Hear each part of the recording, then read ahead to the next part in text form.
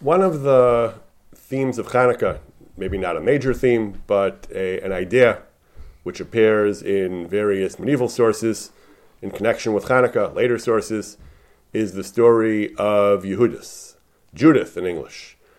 Judith is in the book of Judith. The book of Judith is a biblical type of book.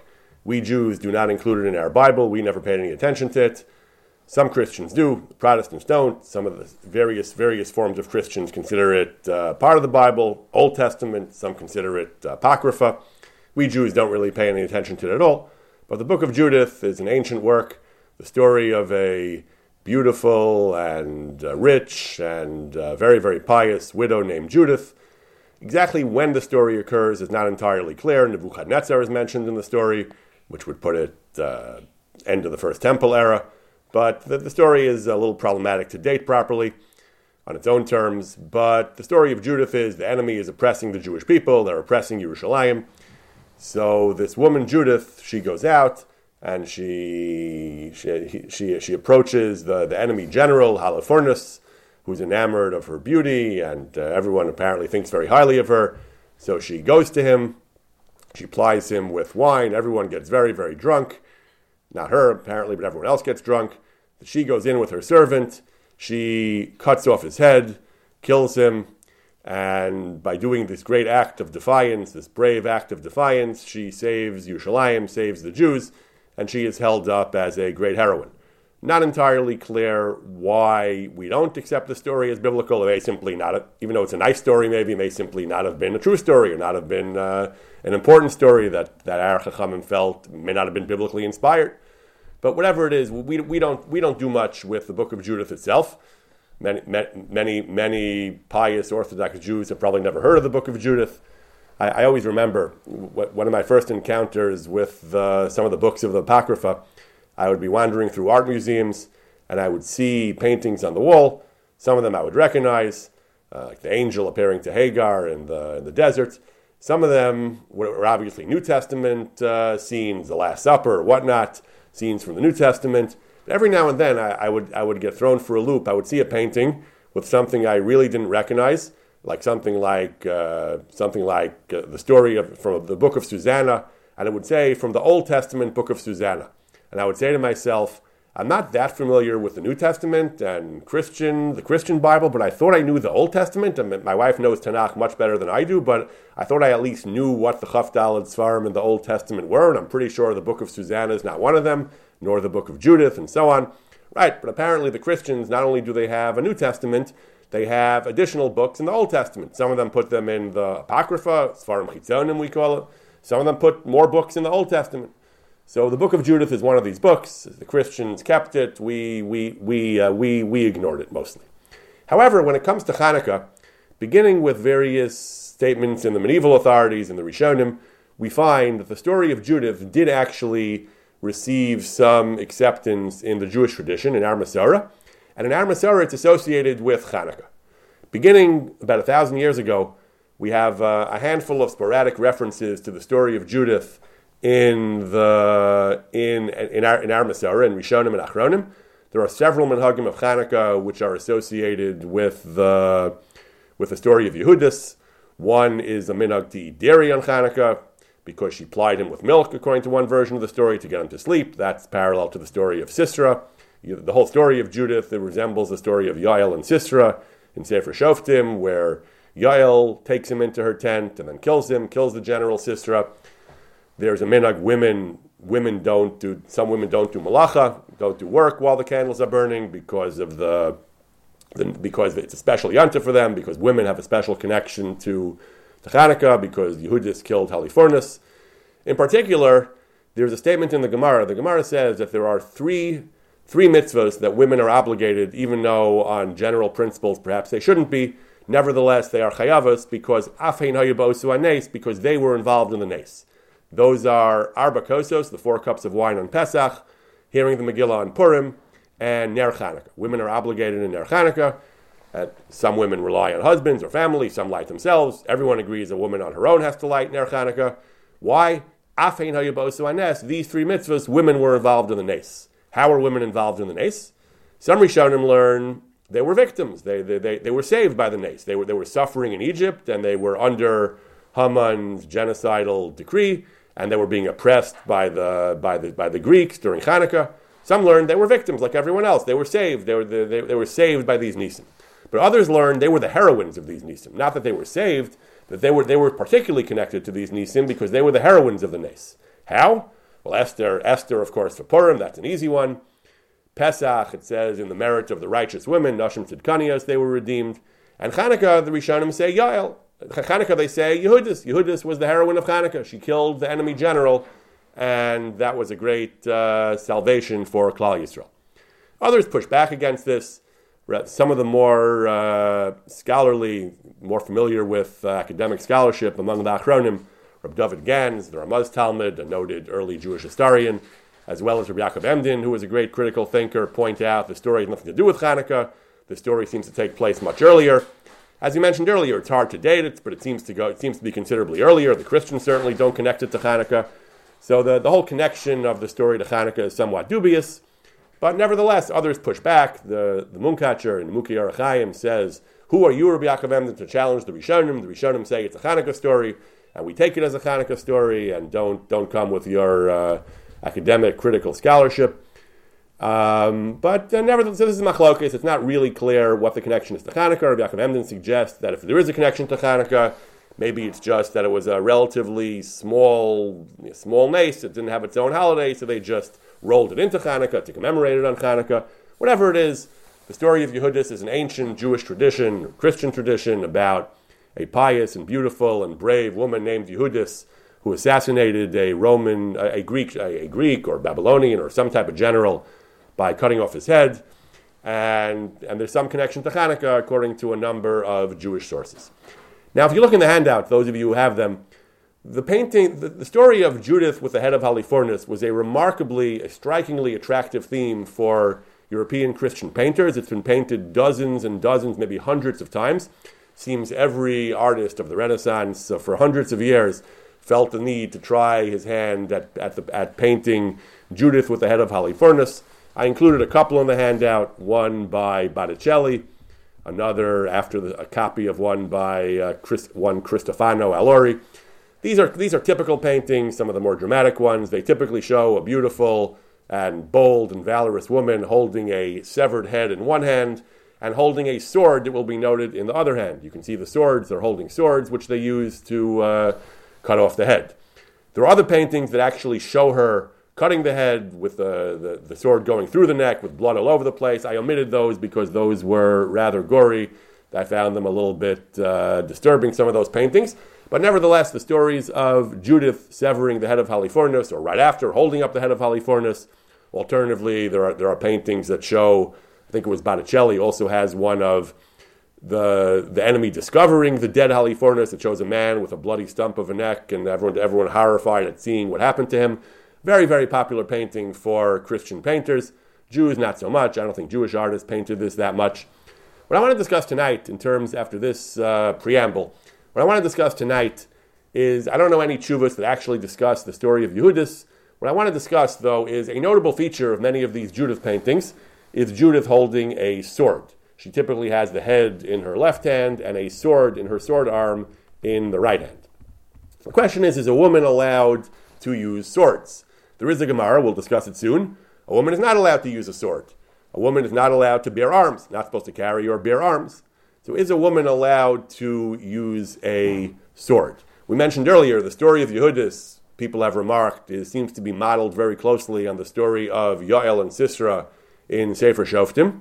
Yael, the heroine of that story, one of the two female heroines along with Dvorah. The Yael kills Sisera not with a sword. It says she took the peg of a tent. Yada la yaseh tishlachna. She seized a tent peg. Earlier it describes what she did as. It says that she grabbed the peg of a tent. Vatikach Yael eshes cheveres yaseh ha'ohel, and she took a hammer in her other hand and she struck the hammer at the peg and smashed his head with the peg. She did not use a sword. She used a tent peg. And as we'll see, there are some midrashim that say that she deliberately used a tent peg. by design for a very specific reason, and not a sword, not like Judith, who used the sword. In the book of Judith, it explicitly says she didn't come in with a sword. She came in as a woman who was coming in for a night to spend the night with Halifornis, but she grabbed his sword. Once he fell asleep, she grabbed his sword and cut off his head. So, there are midrashim that say that Yoel did not use a sword because a woman is not allowed to use a sword. So we're going to discuss tonight two mid-20th century tshuvos discussing whether women are allowed to bear arms, whether women can go around armed when necessary with firearms. Yes? How do we even know that Yoel even had a sword? So Simcha says maybe Yoel simply didn't have a sword. A typical woman of that time wouldn't have carried swords. Maybe a man wouldn't have had a sword either. Maybe she didn't have a sword, so she used a peg. Maybe had she had a sword, she would have used a sword as well. It's a good point. Certainly, al pi pshuta shel mikra, one could suggest that. But Chazal, as we'll see, there are midrashim that say that it was for a halachic reason that she used a peg. So the two tshuvos we're going to discuss tonight, they're kind of late in on the handout. I got a little carried away with Yoel and Sisera here and the book of Judith. But the two tshuvos we're going to discuss tonight, one is by Rav Moshe Feinstein, one is by Rav Ovadia Yosef. Both of them are discussing essentially the same question. They are discussing women in Israel, women who live in dangerous border areas where there is a serious threat of terrorist infiltration, and security policy, prudent security policy would suggest that everyone be armed, women be armed. The question is, this would seem to violate the halacha of prohibiting women from bearing arms. So the question is, why are women not allowed to bear arms? Yes. So before we do the tshuvos, we'll take a look at the foundational text, several texts involved. The main one is a Gemara in Nazir. The Gemara in Nazir is discussing the prohibition against cross-dressing. Lo yiyech li gever al isha, lo yilbash gever, lo yilbash simlas isha. A man may not wear the garments of a woman may not wear the accoutrements of a man. What is the pasuk telling us? So the Gemara brings several different interpretations and examples of the sort of conduct that is prohibited by this pasuk. And one of the things the Gemara says is that Rabbi Eliezer ben Yaakov Omer, Rabbi Eliezer ben Yaakov, one of the Tanaim says, what this pasuk is telling us is, Minayin shelo teitze isha b'chli zayin lamilchama. How do we know a woman may not sally forth carrying weapons for war? We'll see. The post can discuss the word milchama. Is that significant here? How do we know a woman shouldn't bear arms for war? Talmud lomar lo yechli gever al isha v'lo yilbash gever simlas isha shlo yitakin ish b'tikune isha. A man should not wear the things of a woman, and similarly, a woman should not bear arms because arms are considered accessories of a man. So it's not clear if all Tanaim agree. This is Rabbi Eliezer ben Yaakov's opinion. Rav Ovadia Yosef in his tshuva points out that the Rishonim generally paskin like Rabbi Eliezer ben Yaakov. There's a rule Mishnaso Kavanaki. The halacha tends to follow his view, and the poskim generally do accept this as halacha. This is the background of their question, his and Rav Feinstein's, that a woman is generally not allowed to bear arms. That is what the Rabbi Eliezer ben Yaakov said. Targum Onkelos, which is a fairly authoritative source, also on the pasuk of Le'ilbash Gever Simlas Isha, also mentions that it refers to bearing arms, that a woman can't bear arms. And we mentioned earlier that the Targum Yonasan on Shoftim also says that that she used a tent peg because she was not allowed to bear arms. Other midrashim bring this. The Yalkut Shimoni, Rav Ovadia brings several midrashim which say this.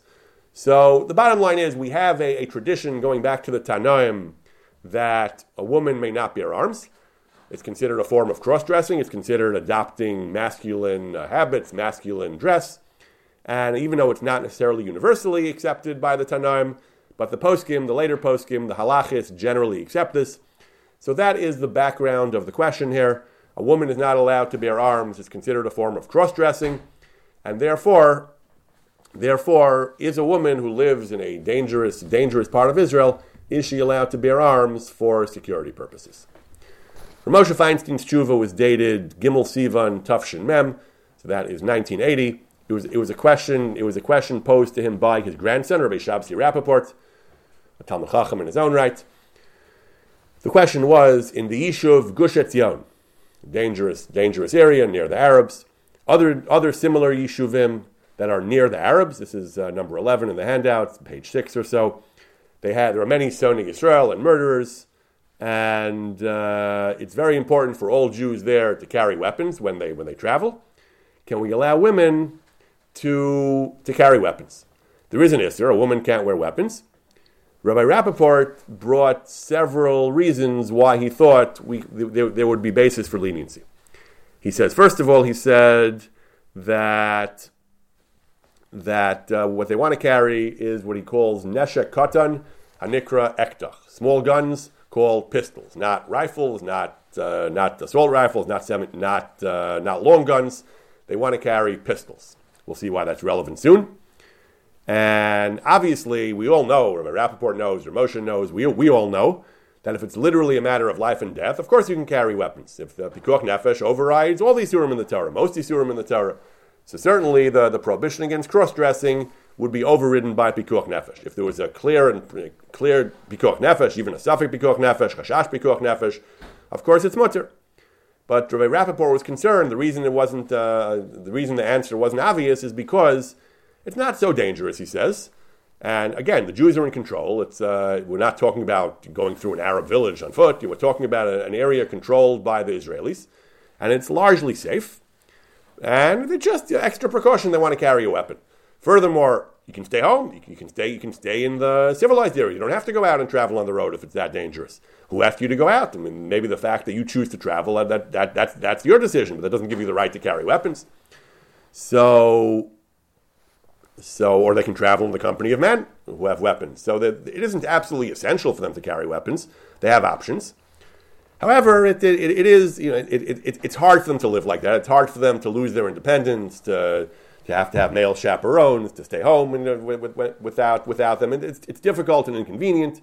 So Rabbi Rappaport wanted to find some type of heter for these women to carry weapons. And he had several reasons.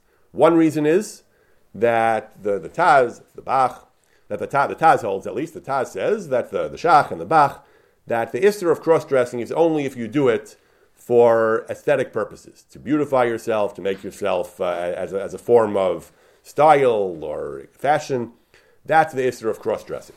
But if you use something for a utilitarian purpose, you're cold, so you want to put on a feminine garment to keep you warm. The only coat you have is a woman's coat. Some poskim say it's mutter. Not all poskim agree, I think, but some poskim say that's mutter. So he says weapons you don't wear. They're not using these weapons for fashion statements. They're wearing these weapons for security. Furthermore, we mentioned earlier, the Gemara says the prohibition against women bearing arms is when they go out lamilchama, when they go out for war. This is not war. This is just private security when they travel. Furthermore, military personnel do not use little pistols. They use serious guns. They use submachine guns and assault rifles and whatnot. They don't carry small arms. I mean, they carry those as well, but those are not I guess the primary weapons of war. These were the various suggestions proposed by Rabbi Rappaport. Rav Moshe accepts some of them, rejects others, and ultimately concludes that it's mutter. The reason he says it's mutter, the main reason is he says, which is probably what a lot of us would feel, is ultimately he feels it is a matter of pikuach nefesh, even though it's not, they're not in danger of imminent loss of their life. At the end of the day, he feels it is really a question of pikuach nefesh. But before that, he gets into the various more subtle reasons advanced by Rabbi Rappaport. He says the argument of the Bach and the Taz and the Shach, that only when it's for fashion, when it's for adornment, it's us, or otherwise it's mutter, Rav Moshe says that is a category error. It's true the poskim say that, but that's when it comes to actual garments. Actual garments have two purposes, fashion as well as function. There, the halacha is, if you're wearing it not for fashion, but for function, like my example, you're wearing a coat, not because you look good in it, but because you want to stay warm, there we have poskim who are mekel. However, Rav Moshe says the prohibition against bearing arms for a woman is a completely different prohibition. That has nothing to do with fashion and aesthetic. That is a different issur, that bearing arms fundamentally is considered masculine, Rav Moshe understands. You can debate this, but this is Rav Moshe's theory. Rav Avadia Yosef, we'll see later, actually likes this svara, that Rabbi Rappaport's svara, that is not for adornment. Ramosha rejects it. Ramosha says that only applies to the aspect of the prohibition that governs garment, but when it comes to weapons, that is a separate issur, he says, and women are always usher, regardless of whether it is for the purpose of function or style. He brings support for this. He says that on the contrary, he says, when it comes to weapons, if you would wear it for adornment, it might be mutter, he says, because Ramosha has an elaborate argument that he says there's a machlokus in Shabbos, whether you're allowed to wear weapons on Shabbos, whether they're called carrying or not. The Chum say that the Lasid Lavo that will beat the swords into plowshares. There won't be any more swords. So it's a gnai. It's not really considered. It's not really considered a garment. So you're not allowed to wear it on Shabbos. While Reb Lezer says no, it's a tachshit. It's considered a fashion. It's a fashion accessory. Ramosha goes on, however, and he says that the entire machlokus is whether ordinary swords, the kind of swords that we have in general, are considered adornments or just purely functional. He says that's the machlokus. But if you have something like a dress sword, something which is meant as yofi, which is meant as a style, they have these gold-plated guns. You have these fancy weapons, which are, you go to the museum, you see these really fancy swords that were inlaid with gold and fancy carving and jewels, and they really are jewelry, he says. So then he says, and not just that the jewelry is that I'm a hero, I carry a sword, but weapons which are inherently jewelry-like and they have the style of jewelry, then everyone agrees it's a tachshit. And he says that everyone would agree that you can wear it on Shabbos, he suggests. And he says if a woman would wear jewelry like that, he says, then like her other jewelry, then the prohibition would not apply. The prohibition is dafka when it's for milchama. Wearing swords for military purposes, that is considered unfeminine, that's considered masculine, and women are prohibited. But wearing something for jewelry, women do wear jewelry, he says. That's what women do. So then, in such a case, he says, if anything, he says, we can argue that if they wear it for jewelry, it's more mutter. If they wear it for military purposes, it's more usher. So Rabbi Rappaport wanted to argue, or if Yosef is going to argue, that since they're not wearing the weapons for adornment, that's as far as to be matir, because it's not milchama. Moshe says just the opposite. Wearing a sword for milchama, that's exactly the purpose that we do prohibit weapons. If the women are wearing it, the woman does not think she looks good carrying a revolver at her hip. She just does it because she thinks she has to. Then in such a case, he said, that's exactly what Chazal prohibited. That's exactly what the Torah prohibits, because she's wearing the weapon, which is a masculine function. A masculine thing is to wear weapons, and she's doing it. So Ramosha argues that yourself, because nefesh is not a masculine thing. If she's protecting herself, that's it, and her family through a sword. That's not a feminine thing, a masculine thing. It's just what you do to protect yourself and your people. Yeah. So as we said, ultimately Ramosha is going to say that the heter is pikuach nefesh. Ultimately, he is going to say that that there is a heter of pikuach nefesh. But nevertheless, this style of pikuach nefesh, the style of wearing weapons, is typically something Ramosha says, Chazal, that the Torah tells us is a masculine style. It's true. Anyone will do anything if necessary for pikuach nefesh. A woman will take a gun as well. And that's true. But nevertheless, in general, right, you're suggesting perhaps that in the situation of danger, it's a feminine style as well as a masculine style. But nevertheless, Ramosha argues at some length. We're not going to get into all the intricacies of his argument, but Ramosha argues that at some length that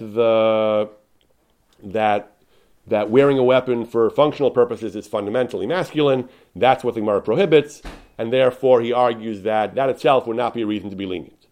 The other Sfarim Rappaport said, however, that's not a military thing. Military, they wear more, they use more powerful, more effective weapons. Small arms, not even small arms, but handguns are not military weapons in general. He says that Ramosha says is a possible reason to be matir. That war is a masculine activity, but again, this is similar to what Max was saying. Small guns, handguns, which are used in self-defense, are used in non-military context.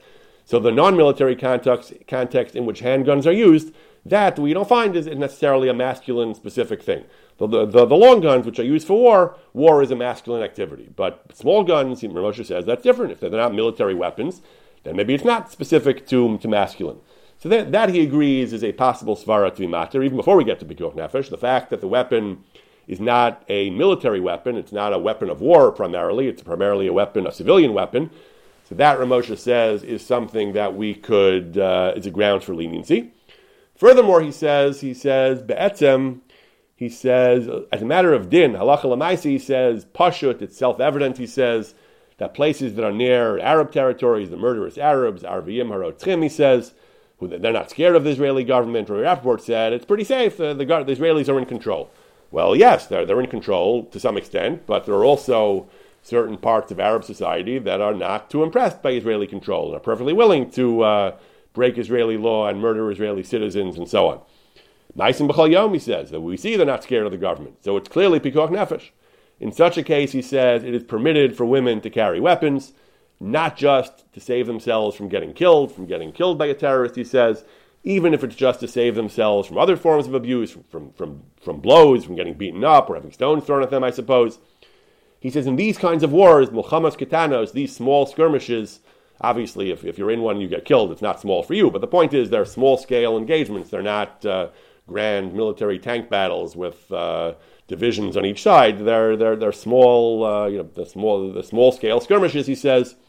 In these types of situations, where the borderline of civilian and military is porous, you're not dealing with grand Napoleonic war era style engagements. He says these types of battles, that is woman-like. Women don't engage in the great set-piece battles like Gettysburg, but they do engage in these types of fighting for your life against terrorist infiltrators, he says.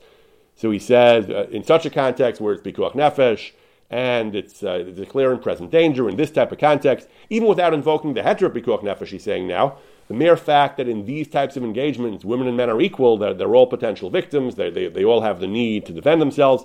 A woman can't go running to a man every time there's a terrorist breaching the perimeter, he says. So, he doesn't say that, but I'm elaborating on what he says. So in such a case, he says that there's no difference between men and women.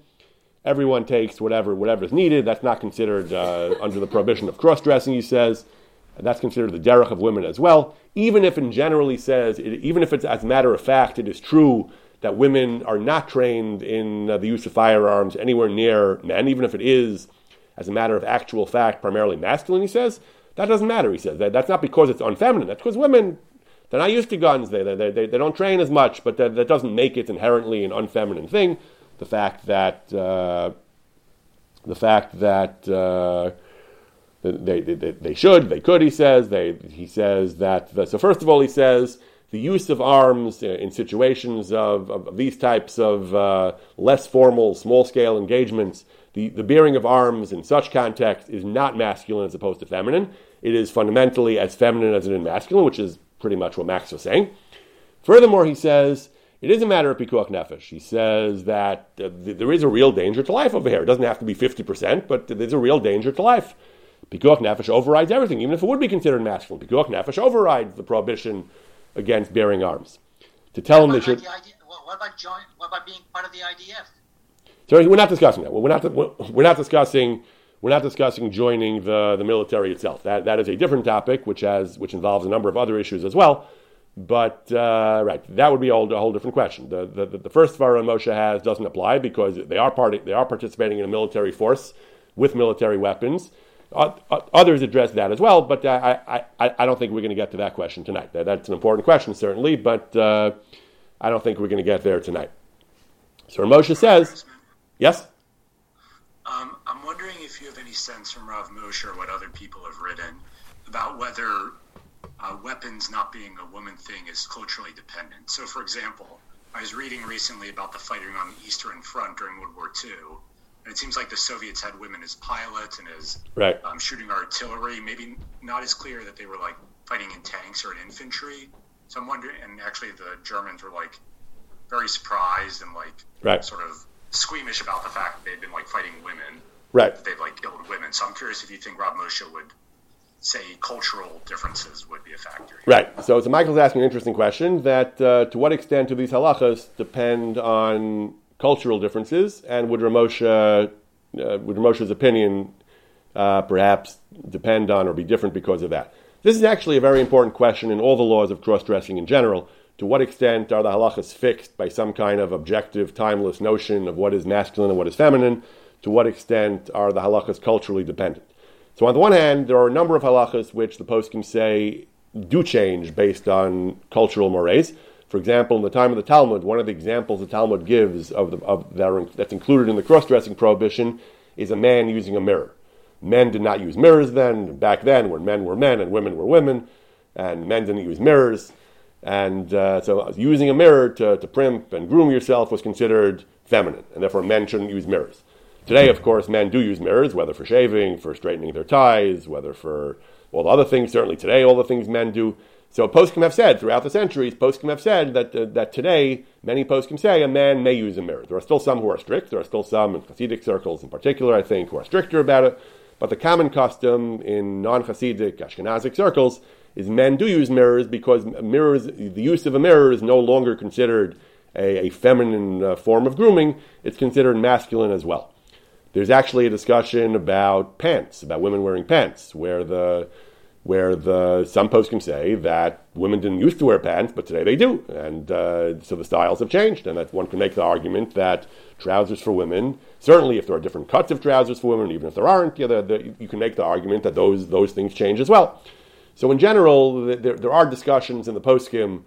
Some poskim actually wanted to forbid women to drive on the grounds that driving, this always brings to mind the old Virginia Slims commercials about "You've come a long way, baby," showing the woman with the cigarette.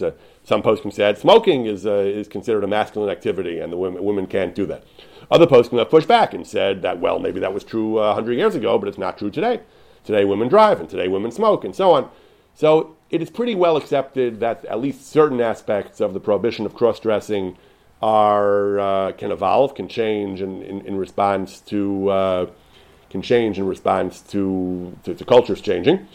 This particular example of women fighting, I don't know. It's certainly possible if things change.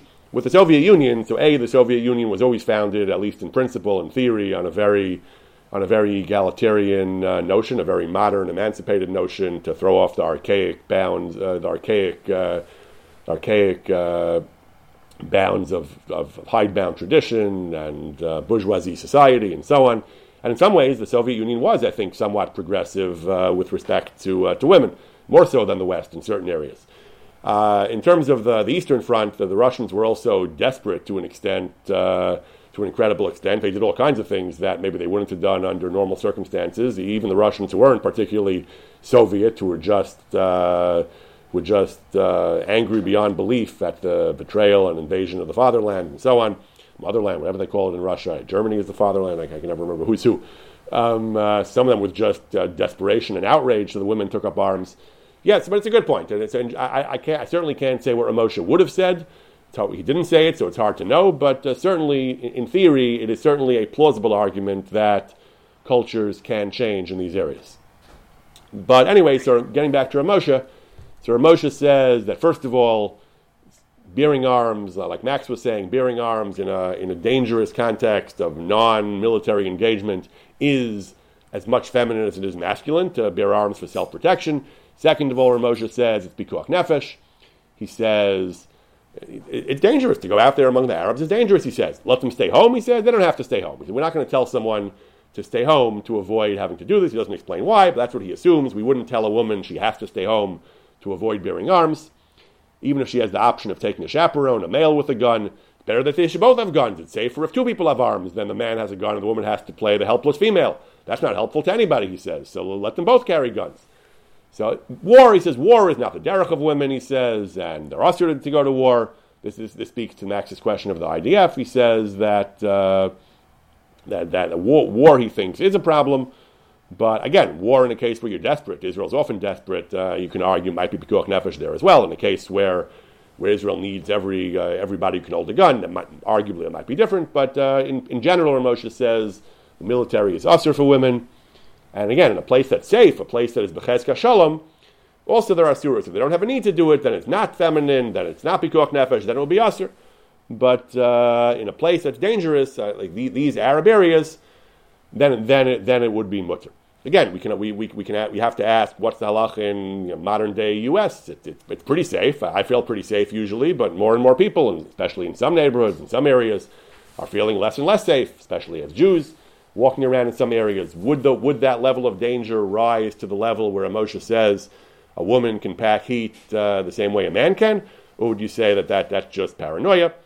Moshe elsewhere says that sakana has a subjective element. If a person feels scared, that itself, as long as the risk is not objectively zero, and the person feels scared, Moshe says that sometimes is considered pikuach nefesh. Maybe in a society where the people do feel scared and the women feel scared, even if it's not a huge risk, maybe Moshe would say they can carry guns. Again, hard to know. He wasn't talking about this, but certainly in the pretty dangerous situation of Israeli border settlements, places like Gush Etzion, places where we know what happens there sometimes. Certainly in places like that, Moshe says a woman would be permitted to bear arms.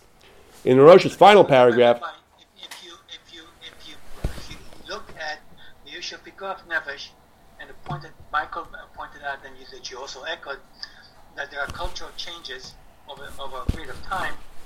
If you add these two, then you realize that the idea of femininity, not allowing women to carry guns if they are part of the IDF, then pretty much eviscerates any basis for saying women should not be carrying guns, whether it is to protect themselves or whether it is. What do you make about the fact that somebody is using guns to shoot because they like hunting? So there are all kind of things here that apply to men as well as to women, and whether it's cultural or protecting yourself or because it's a sport, the idea of restricting women does seem to evaporate, I think. So again, I'm not sure what to say. It is true that poskim have relaxed some of the prohibitions that earlier poskim held about women because they said things have changed. So it is possible for a posik to say that if you have a society where guns have become so ubiquitous or equally common between men and women, it is possible certainly for a posik to argue that today it is a style for women as well. Some poskim are reluctant to do this. Some poskim say that you need to be careful before you can't just say everything women do is always mutter, because they're more reluctant to say that we can simply dismiss parts of Shulchan Aruch right and left because people do things differently. But in principle, yes. In principle, I think the consensus approach is that this is one of those halachas that is contingent on culture, and culture changes. So yes, I agree. I think that is probably the mainstream opinion, that we do have to look to the contemporary culture, and if the contemporary culture is that certain things are no longer feminine, that potentially could change. I agree. In principle, it possibly could. In principle, I think that it might. I don't know anyone who says it specifically about guns, but I would agree that in principle, such an argument would, I think, be reasonable. Whether that's true in any particular society is debatable, certainly, and whether a given situation is really that dangerous. Not everything is dangerous. So in Silver Spring, I don't think things are that dangerous over here. There's always something can go wrong, but I don't know that this would be a case of that much danger that Ramosha would say it's normal for everyone to carry guns. But you're right. Ramosha does say that Ramosha himself is telling us that in certain contexts, carrying guns is as feminine as it is masculine. In dangerous situations, it is as feminine as it is masculine. And potentially, one could argue, although again, Ramosha doesn't make this argument, one could argue that in a society that decided that women were going to be as trigger happy as men and were going to be as equal to men in terms of firearms, potentially, I think one could make the argument that the halacha would change more generally as well. So Ramosha has one last paragraph where he deals with the question of Yael. He doesn't mention Judith with her sword, but he mentions Yael. Yael, according to the Midrashim, used a tent peg and not a sword. Why not? According to what we said, anytime there's danger, anytime it's a question of small engagement, small skirmish, self-defense, and so on, you can use a sword. So why couldn't she have felt free to use a sword? Ramosha says, and Rav Avadia says essentially the same thing. Ramosha says she didn't need to. He was subdued. He was sleeping. He was exhausted. He wasn't a threat to her. He wasn't an active threat. He was running for his life. He was begging her to help him. He wasn't going to attack her. So she was in no danger. She wasn't using a sword as a short-term issue of self. She wasn't killing him in a short-term form in a short-term sense of self-defense. She was killing him because she knew in the long run it would be helpful to Klal Yisrael if one of their great enemies was dead. Had he had a chance to recoup and recover and recuperate, in a month or a year's time, he would come back with a new army. So it was important, maybe Moshe didn't say all this, I'm speculating. It was important to kill him for the long term, and maybe for the long term, or for the Kiddush Hashem, or for other reasons, or because he was a Rasha, he deserved to be killed, whatever the reason was. But it wasn't a question of self-defense. He was at her mercy. He was exhausted. There was no way he was going to be a threat to her. So he was not a threat. She had all the time to choose her weapon carefully. So it's better that she use a tent peg than a sword. But certainly in a case where you're riding around on the roads and an Arab terrorist can pop out from behind any tree, certainly in such a case you don't have the luxury of saying, wait here, terrorist, while I go get a tent peg so I can kill you. Certainly in such a case, he says in that case, it's Baruch Rapash, he says in that case a weapon is the only way to go, and therefore she could use weapons. Moshe gives you a little bit of advice at the end. Certainly, she has to learn how to use the weapon. That's certainly imperative that she has to be trained. She has to be skilled in the use of the weapon, and she should certainly carry it where she can draw it easily and successfully. But ultimately, Moshe says it is mutter. Let's read a little bit of Rav Avadia's tshuva. He covers roughly the same ground. His arguments are quite similar. He also begins in Yechav Adat, Yishuvei Hasapar, border towns, border settlements. Rav Avadia is focusing on teachers. He says women teachers and nursery school attendants, gananot. He says it's their job to take care of their kids. They have to be armed. In the U.S., there's always a debate. Every time they have a school shooting, should we arm teachers? Should we arm playgroup attendants? Or do we want the school turned into armed camps? In America, we have the luxury of arguing about that. In Israel, apparently, at least as Rav Avadia understood it, this is not an issue. The security policy was we need to put a gun in the hand of every preschool teacher, or not every preschool teacher, but at least some preschool teachers have to be armed. So the question is, al pi halacha, can they carry guns? Can they carry guns? Can they train? Can they train in the use of guns to save themselves, to protect themselves, protect their students? He says from the murderous terrorists. So he begins with the same Gemara. The Gemara Nazir says women cannot bear arms. However, he says, it's sakanat nefashos, he says. The ruthless terrorists, their goal is to kill everyone and wreak havoc and destruction in Medinat Yisrael, he says. It is mutter for women to train as well, for train and bear arms, he says, to protect themselves and their students. He says, for the terrorists who are literally ruthless, lo yisu panim l'zaken, v'nar le'yachonu, they have no mercy on anyone, he says. Pikuach nefesh, that's the simplest argument, he says. Forget whether it is the derech in this context, it's not the derech in this context. It's pikuach nefesh, he says. They have to. Their lives are in danger. This goes back to a ruling of Rabbi Yehuda Chassid, great medieval authority, 800 years ago. That he says, Eis las l'Hashem eferu torasecha. In cases of dire need and exigent circumstances, we have the right to override certain halachas. If the enemy is attacking, besieging a Jewish city, or women who are traveling and they're worried about being molested, they can A, dress like men to avoid, to pass themselves off as men, and B, they can carry weapons, A, to try to fool the non-Jews into thinking that they're men, to leave them alone, and also apparently to defend themselves. To defend themselves, he says. So we allow it for the exigent need of pikuach nefesh, and to avoid them being attacked and raped and whatnot. So he says, what about Yoel? So if that's really, again, he doesn't bring Judith, but what about Yoel? If it's really true that when there's a danger and a threat, a woman can use a sword, why did she have to use a tent peg? I'll pee those midrashim. Again, same as Ramoshi says, Sisera was exhausted and sleeping. She could have killed him easily using a tent peg. She didn't need a sword, he says. But when time is of the essence, you're in a dangerous situation. You have to act swiftly. Terrorists are coming. They're armed. They have every diabolical and fiendish weapon that they can get, he says. Certainly, he says, we have to meet them, speak the same language to them. We have to bring weapons to oppose them, he says. To destroy them, lahashmideim, lahachniim, to cow them, to destroy them, to foil their plans, he says. Haba lahargecha, hashkem lahargo. If someone tries to kill you, you need to kill him first. Women as well, he says, they can use weapons, no chashash. It's pikuach nefesh, nothing to talk about, he says. He says, furthermore, he brings that shita of the Bach, that if it's not for noi v'kishut, if it's not for the purpose of adornment, it's mutter. Ramosha rejected the svara. He says weapons are different. Rav Avadia thinks that's a good svara.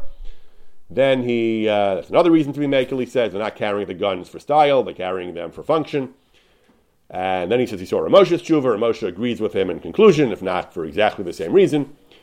So Rav Avadia, in his final summary is, B'sikum, he says, it is permitted, l'marot, l'gananot, it is permitted for teachers and playgroup attendants who live in these dangerous areas, yishuvei hasapar, l'hisamein, to be trained, v'lechos b'neshek, and to carry arms when they guard their schools, when they guard their charges. However, he says it's important, they should be very particular, very careful about tznius. When they train, he says, when they train, they have to still follow the laws of tznius. We don't suspend all the Torah just because they're engaged in important work. Certainly when they're training, they have the luxury of time and they can arrange things properly. They certainly have to follow the laws of tznius, as a good Jewish girl should, he said. And avoid yichud, he said. Their instructor, if their instructor is a male, he says they have to avoid yichud. They either train in an open area or use a female instructor or train with a group of people at a time, whatever it is, we have to avoid yichud, which yichud is very important. But he says, and they should have Yiras Shamayim, but at the end of the day, may Hashem save us from Tzeisa Nevoah and La'ad La'olam. So Ramosha and Rav Avadia have remarkably similar tshuvas. They deal with pretty much the same question. They arrive at pretty much the same conclusion, that it is absolutely mutter for a woman to bear arms. The details of their arguments are a little bit different. Ramosha focuses on the argument that when you're bearing it outside a military context for purposes of self-defense, at that point, in that context, bearing arms ceases to be a masculine habit and becomes a unisex habit. He also mentions Pikuach Nefesh, but that's his main argument, while Rav Avadia focuses on the Pikuach Nefesh argument. He says his primary argument is it is dangerous.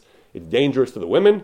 The prohibition of cross-dressing can be set aside for the purpose of Pikuach Nefesh, and therefore he's also matter. He also mentions why the prohibition might not apply, like similar to Rav Moshe for other reasons, but the bottom line is Rav Avadia feels it's a question of Pikuach Nefesh, and therefore it is mutter. One very big difference, of course, whether the heter you rely on is Pikuach Nefesh or the heter is just that the technical prohibition of cross-dressing doesn't apply, is whether one could violate other prohibitions to carry a weapon. Shabbos, can you carry a weapon outside when there's no Eruv? If you hold a weapon as muktzah, can you carry the weapon? Can you violate other prohibitions to carry a weapon?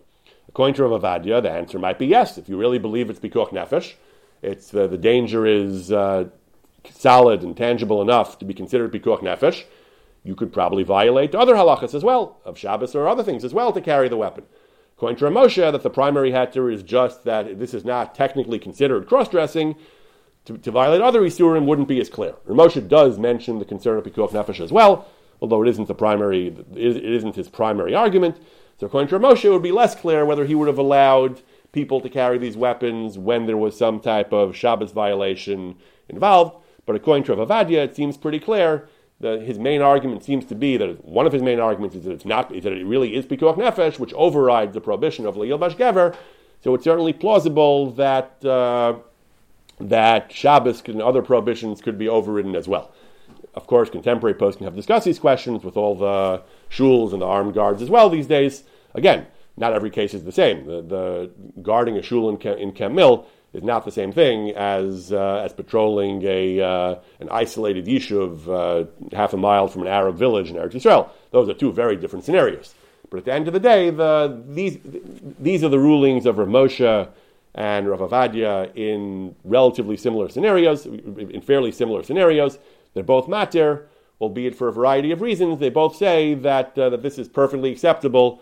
The women should feel armed, even though Yael did not use a weapon. That was because they both say that was because she didn't need one as much. It wasn't as essential for her. Sisera was at her mercy. He wasn't any kind of threat. She had the time and the leisure to choose a weapon, the most suitable weapon. On the other hand, neither of them mention Chanukah and the story of Yehudis, who used a sword apparently. But again, the story of Yehudis is not really a canonical story for us, and it's hard to bring. I don't actually know whether the Midrashim mentioned the sword or not, or that's just from the book of Judith. It's hard to derive actual halacha from the Judith story, but these are the rulings of Rav Moshe and Rav Avadia. Thank you all so much for listening. Have a freilichen rest of Chanukah, everyone. Have a good week and a good Shabbos. Thank you so much, Rabbi. Thank you. I just have a curiosity. Thank you. Yes. This is just because of the Renaissance at the beginning, and it's a completely different topic than the fascinating one tonight. But the great Renaissance dramatist Ben Jonson, who the first great dramatist to have a first folio before Shakespeare, wrote to John Selden in 1617 about Dvarim Chof Beis, Pasuk Hay, and obviously because he's writing for a transvestite English theater where men played women's parts, and he wanted a loophole. And Selden wouldn't give him the loophole, but he darshaned the pasuk and pointed out that Onkelos says, well, we don't have, it's Simlas Isha, but it's not Beged Ish, it's Klei Gever, and so Kli Gever, and so Onkelos says Zion, that it is a weapon, a military weapon, and then Selden gives an example from the Moreh Nevuchim, where the Rambam says that actually this is a prohibition not against cross-dressing, but it's against ancient idolatrous rites whereby male priests worshipped Venus in women's clothing, and women worshipped Mars, the god of war, in armor. So it's really about idolatry rather than anything. Well, he isn't committing himself to giving a heter, but he's just bearing his nose.